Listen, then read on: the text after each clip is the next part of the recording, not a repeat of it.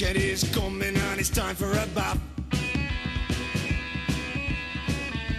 We're going sub some bodies and we'll have a good laugh. Hello and welcome to episode 33 of Get It Whacked, the Macclesfield Cricket Club podcast. Over the coming weeks and months, we intend to go behind the scenes of MacCC and meet some of the players and characters at the club, find out some things about them you never knew, or most likely never wanted to know, and above all, hopefully have a few laughs along the way. Macclesfield Cricket Club is grateful for the continued support of our various sponsors. Today's featured sponsor is RRG Toyota Macclesfield. RRG Toyota are located on Hibble Road in Macclesfield and supply a wide range of new and used Toyota cars, together with Toyota parts and accessories.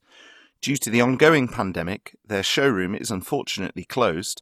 However, their service centre remains open, and you can browse their current stock online or get in touch with one of the sales team by calling 01625 704 787. Without further ado, I would like to introduce today's guest. This man is yet another former pupil and recent graduate of the King's School Macclesfield.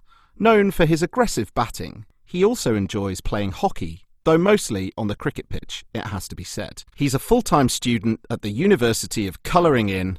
Ladies and gentlemen, Mr. Tom Carter. TC, how are you? Miles, I'm very well, thank you. How are you? Yep, very, very well indeed.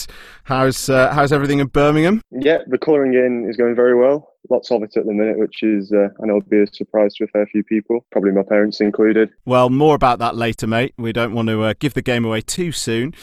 First question, mate. How have you been dealing with the lockdowns and general pandemic? Yeah, well, it's obviously not ideal, is it? It's a very odd time at the moment. It's not a bad time of the academic year, really, for that to be happening. I've got a fair bit going on, so it's at least it's making me sit down and do that. But it's not the ideal sort of student life at the moment, really. No, well, that leads us nicely on to the next question, which is, tell us what you do when you aren't playing cricket. Well, when I'm not attempting to play cricket, I study geography, or Colouring In, as you seem to solely refer to it as, at the University of Birmingham. You find me someone in the world who doesn't think studying geography at university is effectively colouring in. You're mostly right, in fairness, but myself of all people have to defend it.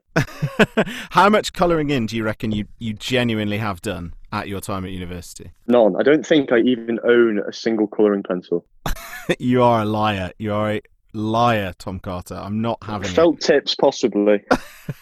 So would you say you're more of a highlighter rather than a colouring in enthusiast? Yeah, I think so. I've got the pastel highlighters. It's a level above the bog standard. That's some seriously university grade highlighters there, mate. Got to spend that student loan on something.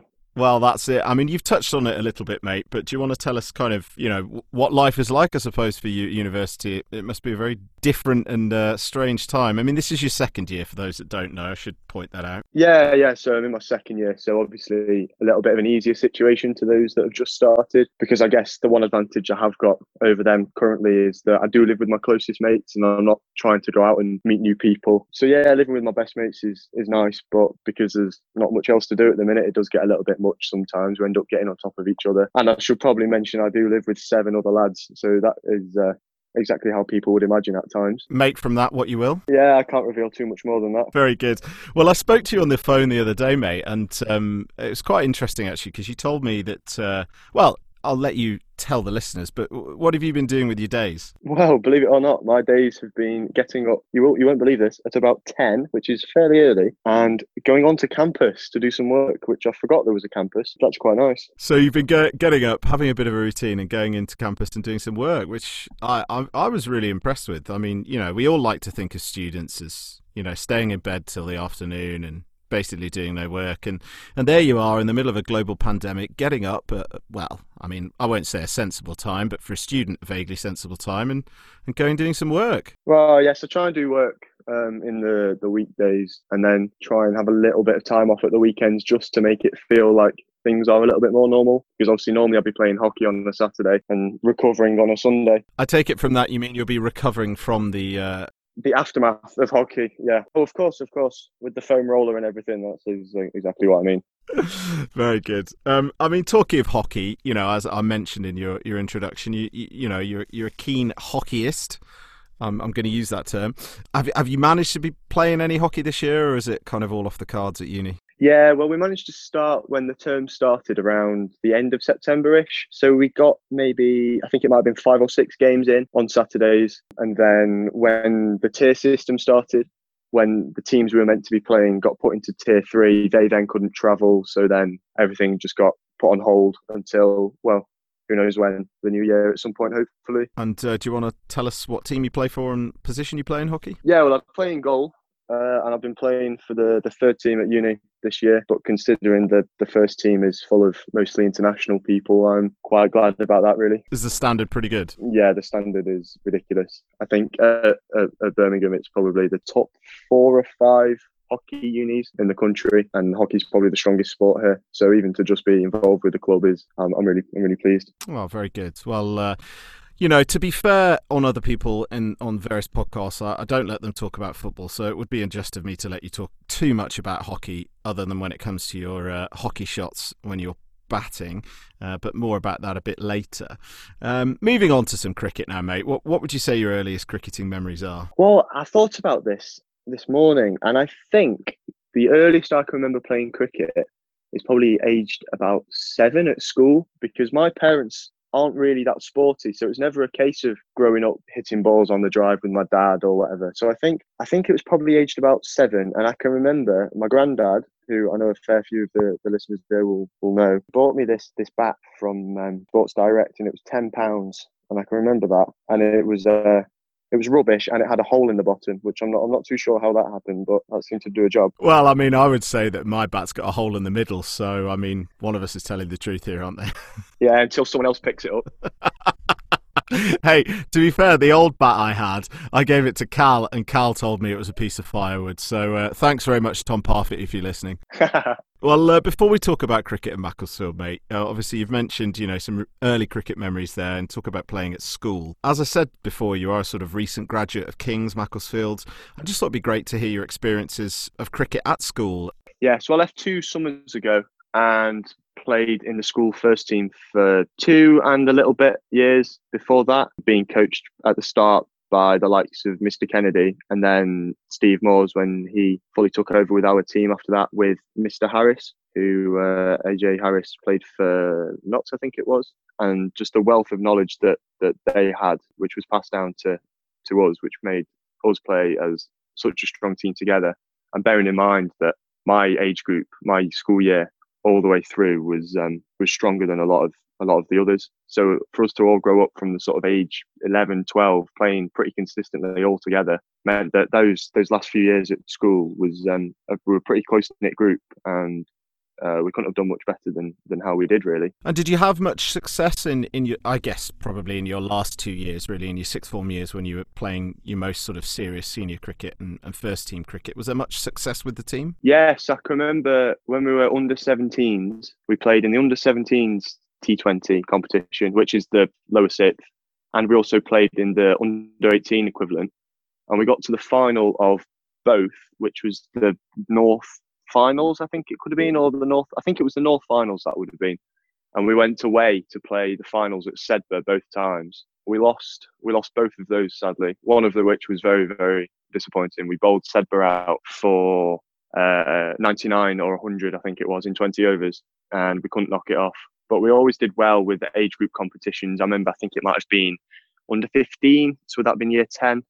We won the Cheshire Cup, although admittedly I didn't play as much in that team then. But yeah, we had pretty constant success all the way through, and then particularly at the end, yeah. And you've mentioned a couple of the coaches that you were sort of fortunate enough to work with. Andy Kennedy, who obviously does appear at Macclesfield and offer his undoubted knowledge and expertise at times. AJ Harris, you mentioned as well. But the one man I thought we'd reserve a little bit more digging and detail on is good old Steve Moores. What can you tell us about Mr. Moores? Oh, I suppose you can call him Steve now, can't you? Well, I think we called him Steve at school as well. I'm not too sure how happy he was at that at the time. But when he's trying to control 14 or 15, 16, 17-year-old lads, then I think he's probably got bigger issues to worry about. But it was brilliant. It was brilliant playing under Steve. And just the way he made us go about the game in a more sort of mature sense as well, rather than just trying to score as quickly as possible or, getting bored in the field.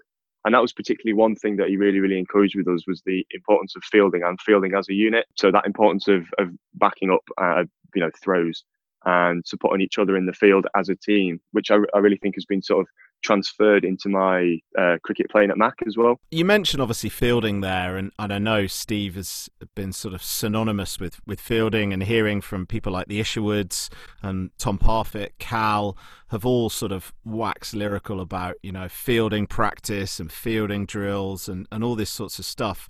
Would you say Steve is quite a sort of revolutionary coach when it comes to that stuff, or is he more, the basics, just rinse and repeat? What's his sort of coaching style when it comes to things like fielding? I think the rinse and repeat was quite a good way of you describing it, because I remember, say we used to do fielding warm-ups before playing games, and if we just kept putting catches down, he just kept hitting them up until we perfected it. So I don't think it was really anything like revolutionary, but it was just that repetition and getting into the right shape every time and backing ourselves to be able to do things. But if you look at the standard of cricketers that have been almost produced under Steve, then that's truly testament to his abilities as a coach. Very good. And of course there is the much vaunted honours board at King's. Were you lucky enough to get on it? Yeah, so I managed to get onto the honours board in my penultimate game for school. In fact, though, I don't think I'm on the honours board yet, because I think I was the person before me was the last name to fit on the board. So then obviously with the transfer to the new school, I don't think my name got added to that pavilion on the front field. Sure whether it's been added to the new one yet. I'll have to get on to Steve about that. But yes, I got 100 in penultimate game for school on the front field, which was a really, really nice way to end not just my cricket times at school, but my times in general at school, because I was at King's all the way through from age 4. So then to be able to sort of off with my name still there, I was really, really pleased with, because I feel like if you're playing cricket like that, then that's really the goal, isn't it? To sort of get your name on the board. And if you look at the previous names who were on that board, it's a really nice achievement to have. Yeah, you're in some pretty good company, especially not just from King's point of view, but from players that have played for Macclesfield.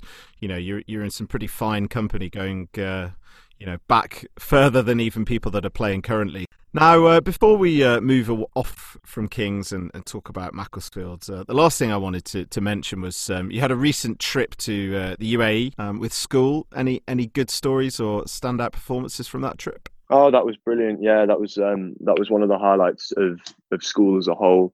Just to be able to play cricket against people who maybe play the game slightly differently and have a different way of looking at it, and then to play in those foreign facilities as well was amazing. Played in the Sheikh Zayed Stadium in Abu Dhabi, where the night before, I think it was Sri Lanka played Pakistan in a T20 on the exact same wicket that we played on, and it was broadcast on TV. So then to sort of be able to play on those facilities used by some of the top people in the world, I don't think you get that opportunity through many other places. There's a good group of lads that went as well, a lot of people that I've sort of grown up with, some even from age 9, 10, to then go off to somewhere as real true foreign as that to play cricket was amazing. And what were the facilities like, and indeed what was the pitch like if you playing on effectively an international standard wicket? Well, the wicket itself is sort of baked clay almost. It's like really, really compact dirt.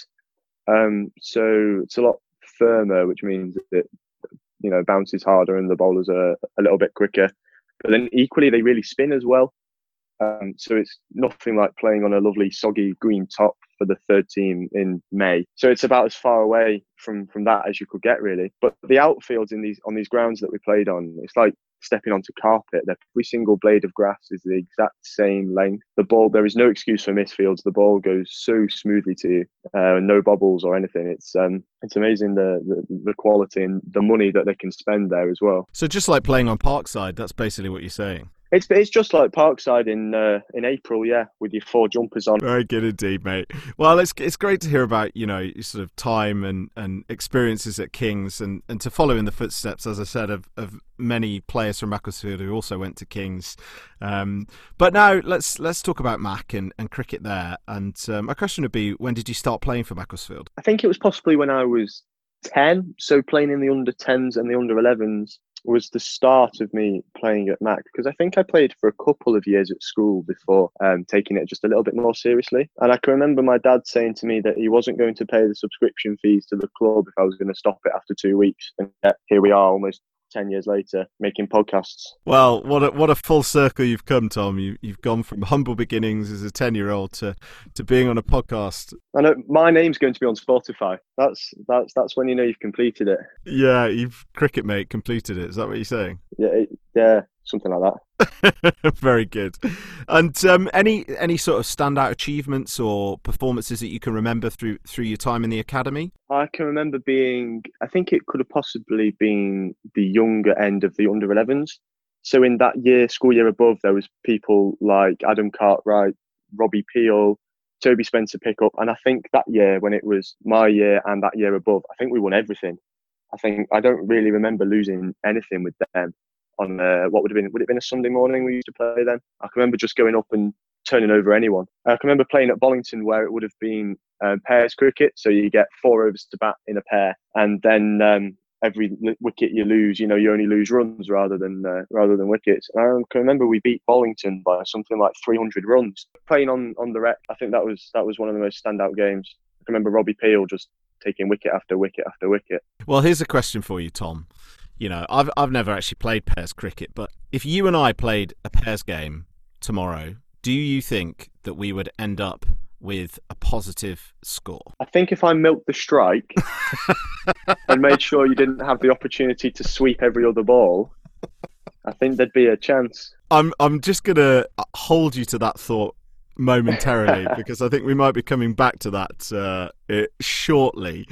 But yeah, just go back to Mac. And what I'd say is, how did you find the transition from the academy to the seniors? Well, one thing that I remember Stuart Garnett used to drill into us was the transition from junior to cricket and getting noticed by the senior teams and the senior players. He stressed the importance of the fielding and the need for that. So I remember there was a few of us that used to work really, really hard on the fielding to make sure that we gave ourselves the best possible chance. And then I think I would have been maybe 13 or 14, probably 14, I reckon. And I remember the first success that I really had playing senior cricket was opening the batting for the 4th team with James Coombs, who must have been maybe only about 12 or 13 at the time. And me and him chased 115-ish without losing a wicket, and we knocked it off. We knocked it off non-down. Do you remember how many runs you got? How many runs he got? Yeah, I think I think it was about 115 we needed to win. I remember getting 76 not out, and I think James got 34 or 5. It might not have become apparent, but I'm sure it will at some point, that Tom here is a little bit of a stat badger, and especially when it comes to his own stats. And I happen to know for a fact that he has his own personal spreadsheet on his computer where he inputs all of his stats so that he can tell you his average for his whole career. Now, do you care to deny these allegations, Tom? You're not quite right. I have one separate spreadsheet per season, so it's not exactly my career. I could tell you my average per season. Yes, I'm quite keen on that until it comes to time to enter my bowling stats, and then it gets rather depressing, and I lose hope. I'm hoping that we don't talk any more about your bowling on this podcast, but who knows? We'll have to wait and see. I'm waiting for you to ask me if I'm a batsman or a batting all-rounder or what. Well, I point blank refuse to ask you that question now you said that. You can't tell me what to do, Tom. No. Well, it's good to hear about your transition. And do you remember when you sort of first felt like you were comfortable playing senior cricket? Oh, that implies I'm comfortable playing senior cricket now. I think at the start, people were a bit too quick, and the ball was hit a little bit too hard at you, because you go from being sort of a big fish in a small pond to being a very small fish in a very big pond. So I reckon probably about 15 I was really beginning to enjoy it. And then, I really hate to say this, but playing with the likes of you and Chris Flint, I think, was really when I started to enjoy playing it a lot more with you guys. I wish I could say I enjoy playing cricket with Chris Flint, but no, of course. It's just comedic. I reckon that's the first shot fired today, Tom. So there we go. I'm sure Flinty will enjoy that one. I mentioned, obviously, you having a bit of a penchant for stats, and you love your averages, and you're a bit of a stat badger. So I think it's probably a good good opportunity to talk about some of your stats. And much as I said, I don't want to talk about your bowling, I think it would be only fair, given some of the people on this podcast, the airtime I have given for them to talk about their bowling, such as Rob Porter, the least I can do is afford you the same luxury. So we'll talk about your bowling stats first, TC. In all, for Macclesfield, you've bowled 51 overs, 5 maidens, God knows how, conceding 290 runs, taking 10 wickets, with an unbelievable best of 4 for 16. Do you remember that 4-fer? I do remember that 4-fer. Yeah, it was. I think I was possibly under 12, maybe. No, it must have been maybe younger than that. It's 2016. 2016? Yeah. Oh, wow. Okay. I was a little bit older than that then, but it was against Port Sunlight at home. I can remember that. This was when I was attempting to bowl sort of seam up as quick as I can and not really worry about where it lands. And I remember 6 of those 16 runs I gave away was I tried to bounce this child and he sort of threw his hands at it and he punched it for 6 over square leg. And I was absolutely raging. I was absolutely fuming. I don't really remember the 4 wickets. I can remember Jack Marshall-Clapp keeping though and dishing out a bit of chat to them. Was he taking one-handed grabs down leg side for no apparent reason? No, because that would imply I could get people to snick off. Oh, that's well, it might have hit their pads. Who knows? Spray it down the leg side, yeah. So yeah, you got 10 wickets for Mac. I think it's important to point out your economy rate of 5.6, which is why I never bowl you. But you do have this reputation. I mean, you've probably given it to yourself, in fairness, as being King's premium off spinner. Now, was this all talk from you, or were you actually King's premium off spinner for your sixth form years? No, believe it or not, I actually was. And I think it was just for the upper 6th year. Somehow I decided I was going to try and bowl off spin because we didn't have anyone in the team that bowled off spin. And at the time, I think I was probably batting 5, 6, 7 and thought, yeah, I can offer a little bit more here. So I turned to Steve and I was like, please teach me off spin. And despite all his wealth of knowledge, I'm not very good at it. It doesn't really spin. You're lucky if it only bounces once, but I did manage to take a few. I think I took 11 wickets in one season for school, which I'm going to milk as long as possible. I do remember giving you a bowl for the third team in a game and instantly regretting it. That's as much as I can say about your bowling, Tom. Well, you mentioned before I have 5 maidens for Mac, and I thought to myself, 4 of those maidens came in one spell, which tells you either how bad the opposition were or how bad I am the rest of the time at bowling. Yeah, well, look, let's move on from your bowling to your batting. And again, I will give you the opportunity. Do you consider yourself an all-rounder, bearing in mind how much you've just talked up your miserable bowling? I am definitely not an all-rounder. But if I tell you I'm an all-rounder and you give me more of a chance to bowl, then I'll be an all-rounder for you, Miles, yeah. Well, if you can get in to bowl ahead of Steve Whittingham, Tony Moores and Sam Hughes, you'll be doing something very, very well. Or they're all very, very injured. Yeah, or very, very unselectable. Right, let's move on to the batting, mate. Obviously, you know, all joking aside, that is your forte, let's say.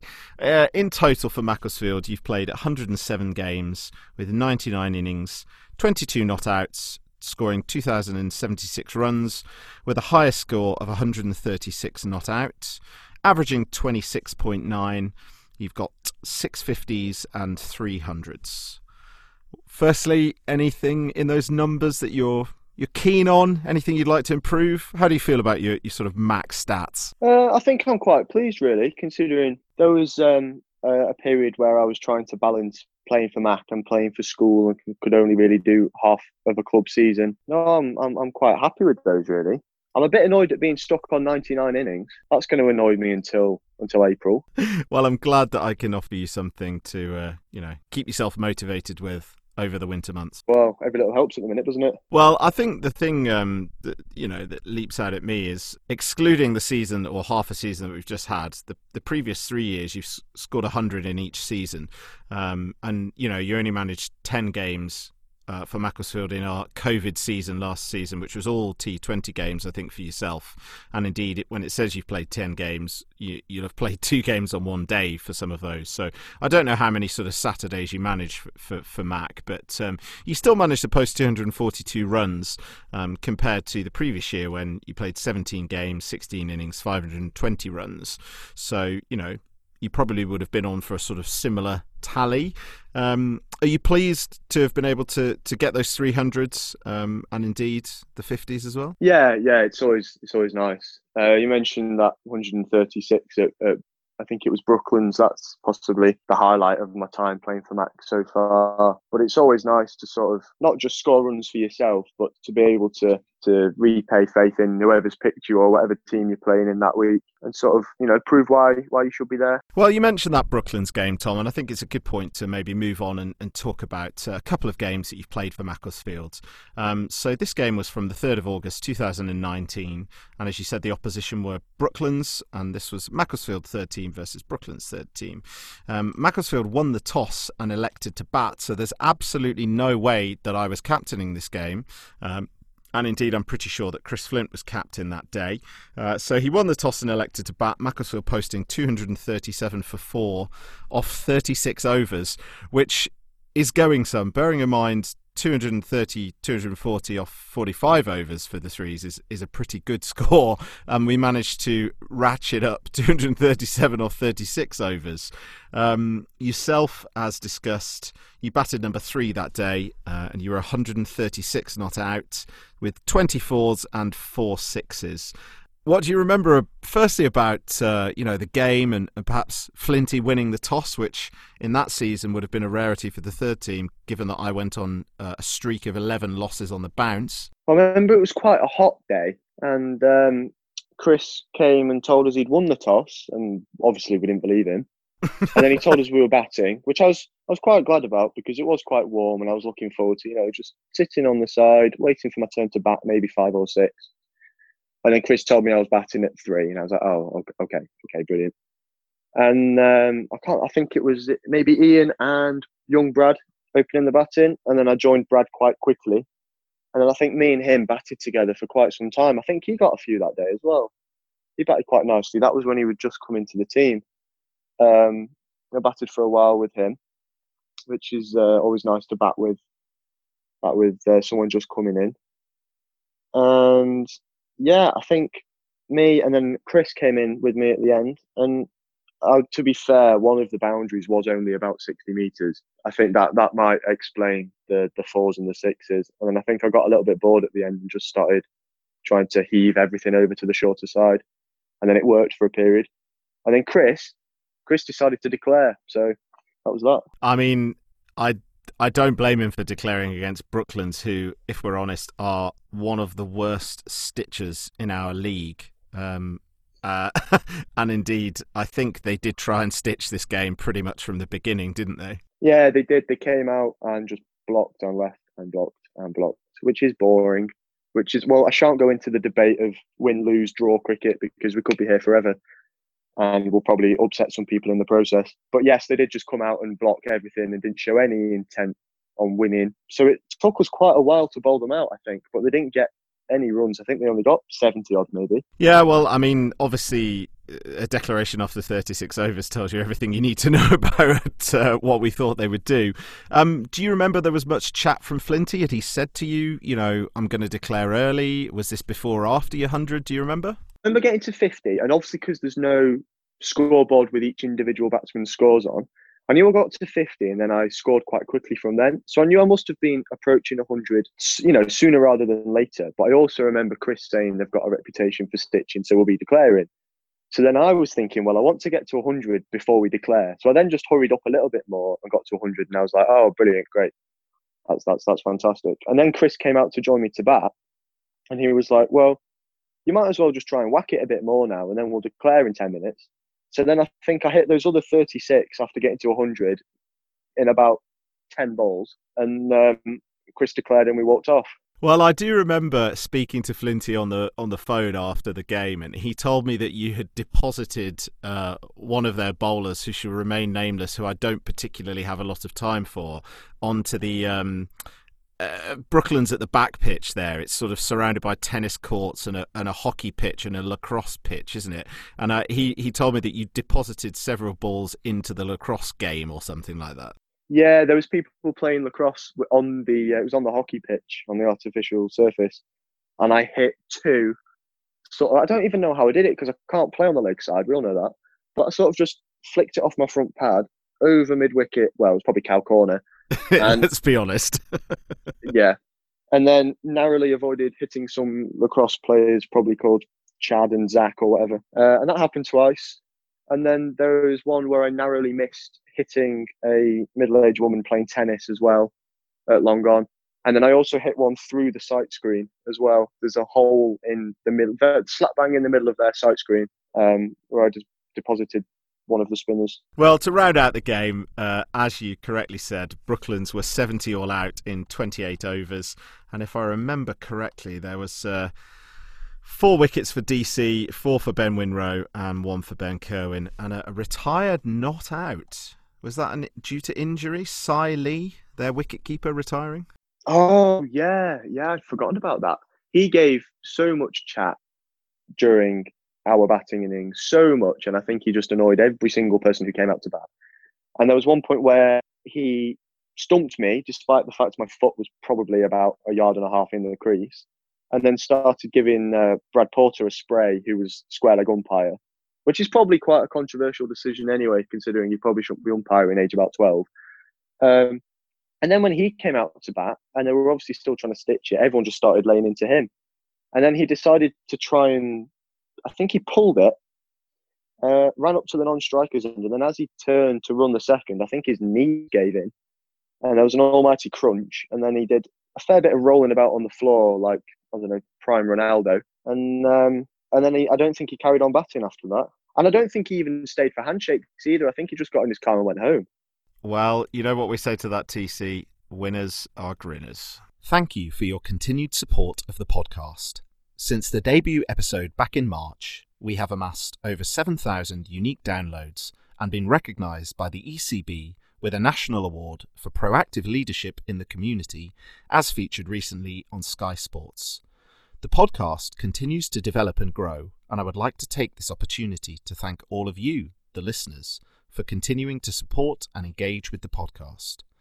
The podcast is self-funded, and we could not continue to create content without the support of our Patreons. For anyone interested in supporting the podcast, please visit www.patreon, that's patreon.com/getitwhacked, or you can click the link in the description of this podcast. Thank you. Well, moving on to the other game, I actually spoke about it on the podcast that I did with Langers for the end of the first season. So if anyone hasn't listened to that Borefest, don't, because it's all about me. But no, joking aside, this was a game against Disley, second team for the third team, back in on the 13th of May 2017.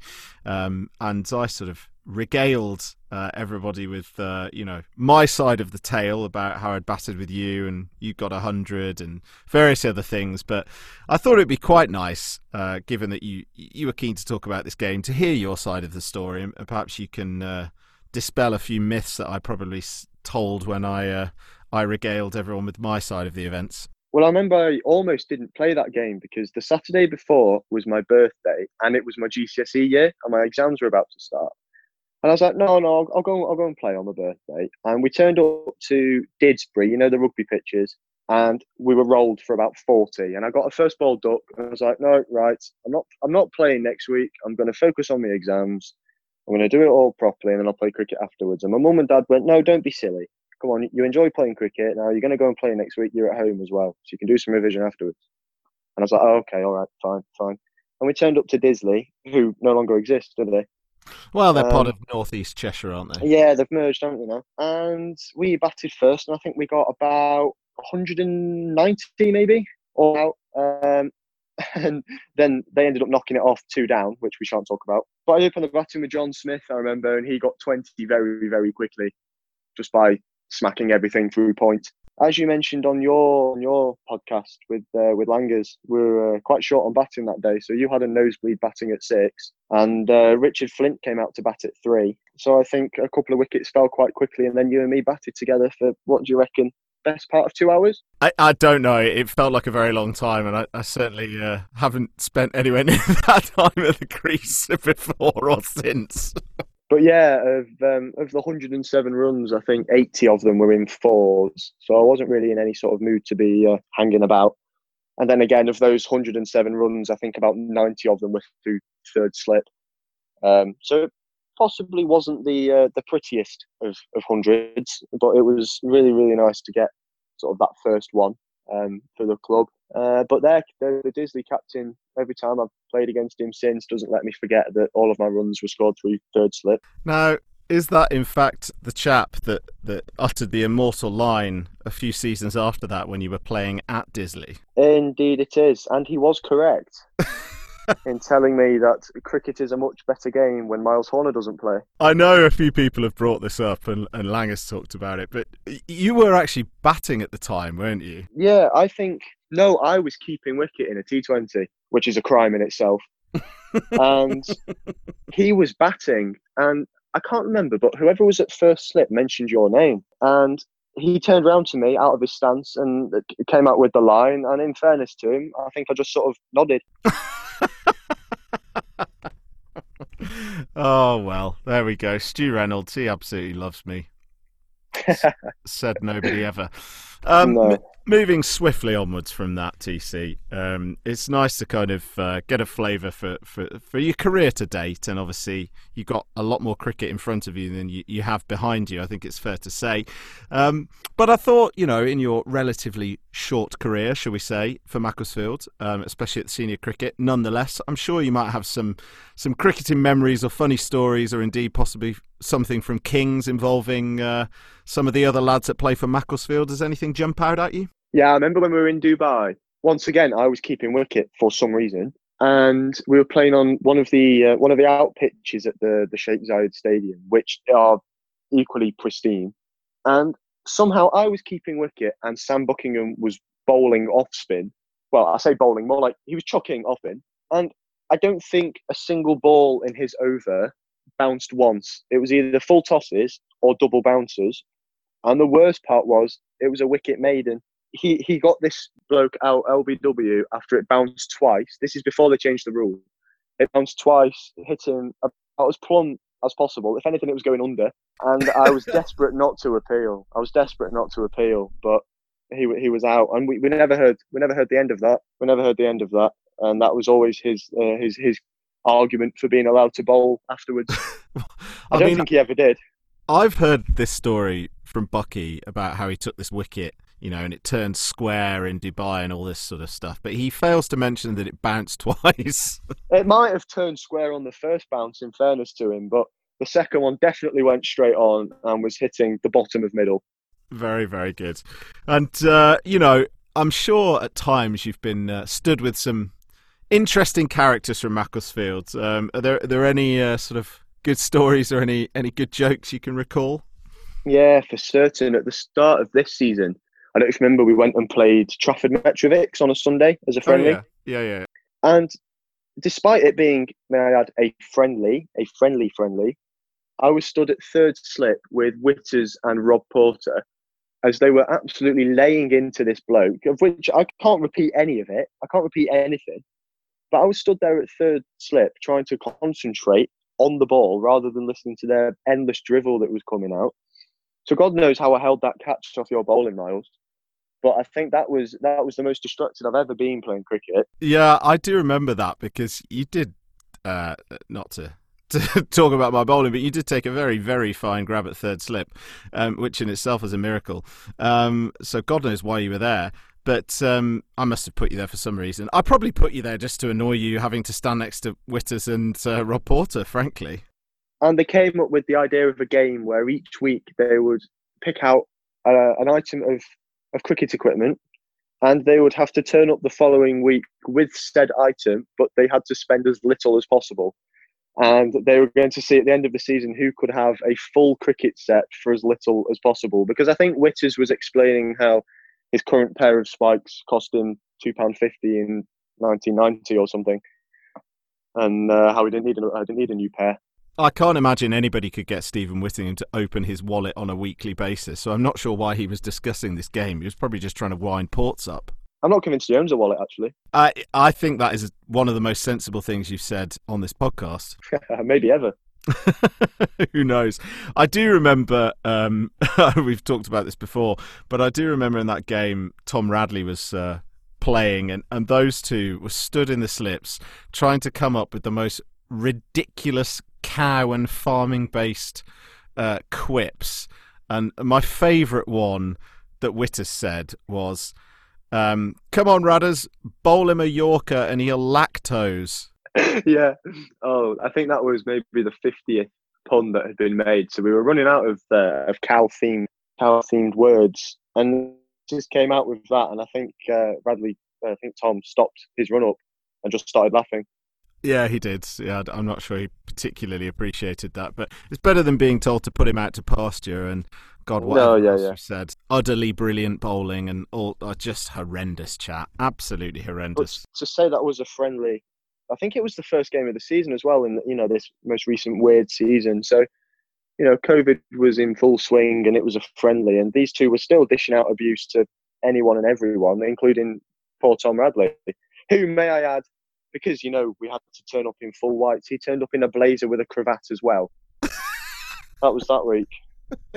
He threatened, he hasn't yet gone through with it, he threatened to turn up to a game at some point with his blazer and cravat on a tractor. No, that's awful. I hope for everyone else's sake that we're allowed to use the changing rooms next season. Otherwise, yeah, I'm not sure how I feel about that one. Well, there we go. Look, TC, before we wrap up the podcast, I just thought it'd be interesting to hear about your aims for next season. Firstly, to ask whether you think you might be able to play any cricket, or if you intend on playing cricket at university, and indeed for Macclesfield. No. So I don't play any form of cricket at uni. So my full intention is to come and play as much as possible at Mac. Hopefully next summer there'll be a bit more sort of stability with everything else as well. So my full intention is to come, and I'd quite like to cement that place I'd got in the second team at the back end of this most recent season, and sort of push on from there, really. TC, it's been an absolute pleasure. Any closing remarks before we wrap up the podcast? No, well, thanks for having me. It's been a great listen to your podcast all the way through this summer, and I'm glad that you've decided to renew it for a second season. Thank you very much, mate. It's been a good opportunity to talk about all things Kings and Mac, and hear from, well, I can't really call you a young player anymore, can I? One of our transitioning players, shall we say. I like that word. That's a good word. It certainly is. I'm sure you can think about how to get that into a geography essay tomorrow. Well, yeah, I've finished all my colouring in by then. Very good. TC, all the best, mate. Thank you very much, Miles. I'll see you soon.